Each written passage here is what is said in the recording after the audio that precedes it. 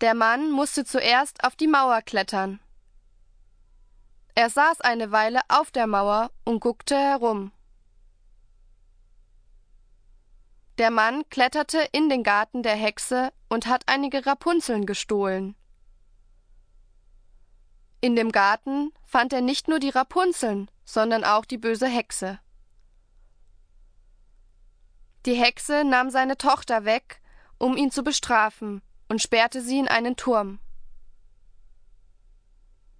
Das kleine Mädchen war sehr traurig und einsam in dem Turm. Der junge Königssohn verliebte sich in Rapunzel und stieg auf sein Pferd und ritt zum Turm, um Rapunzel zu retten. Der Prinz sitzt auf seinem Pferd und singt Rapunzel ein Lied. »Rapunzel, Rapunzel, lass dein Haar herunter!« Er ruft Rapunzel an das Fenster. Aber leider steht statt Rapunzel die böse Hexe an dem Fenster. Der arme Prinz.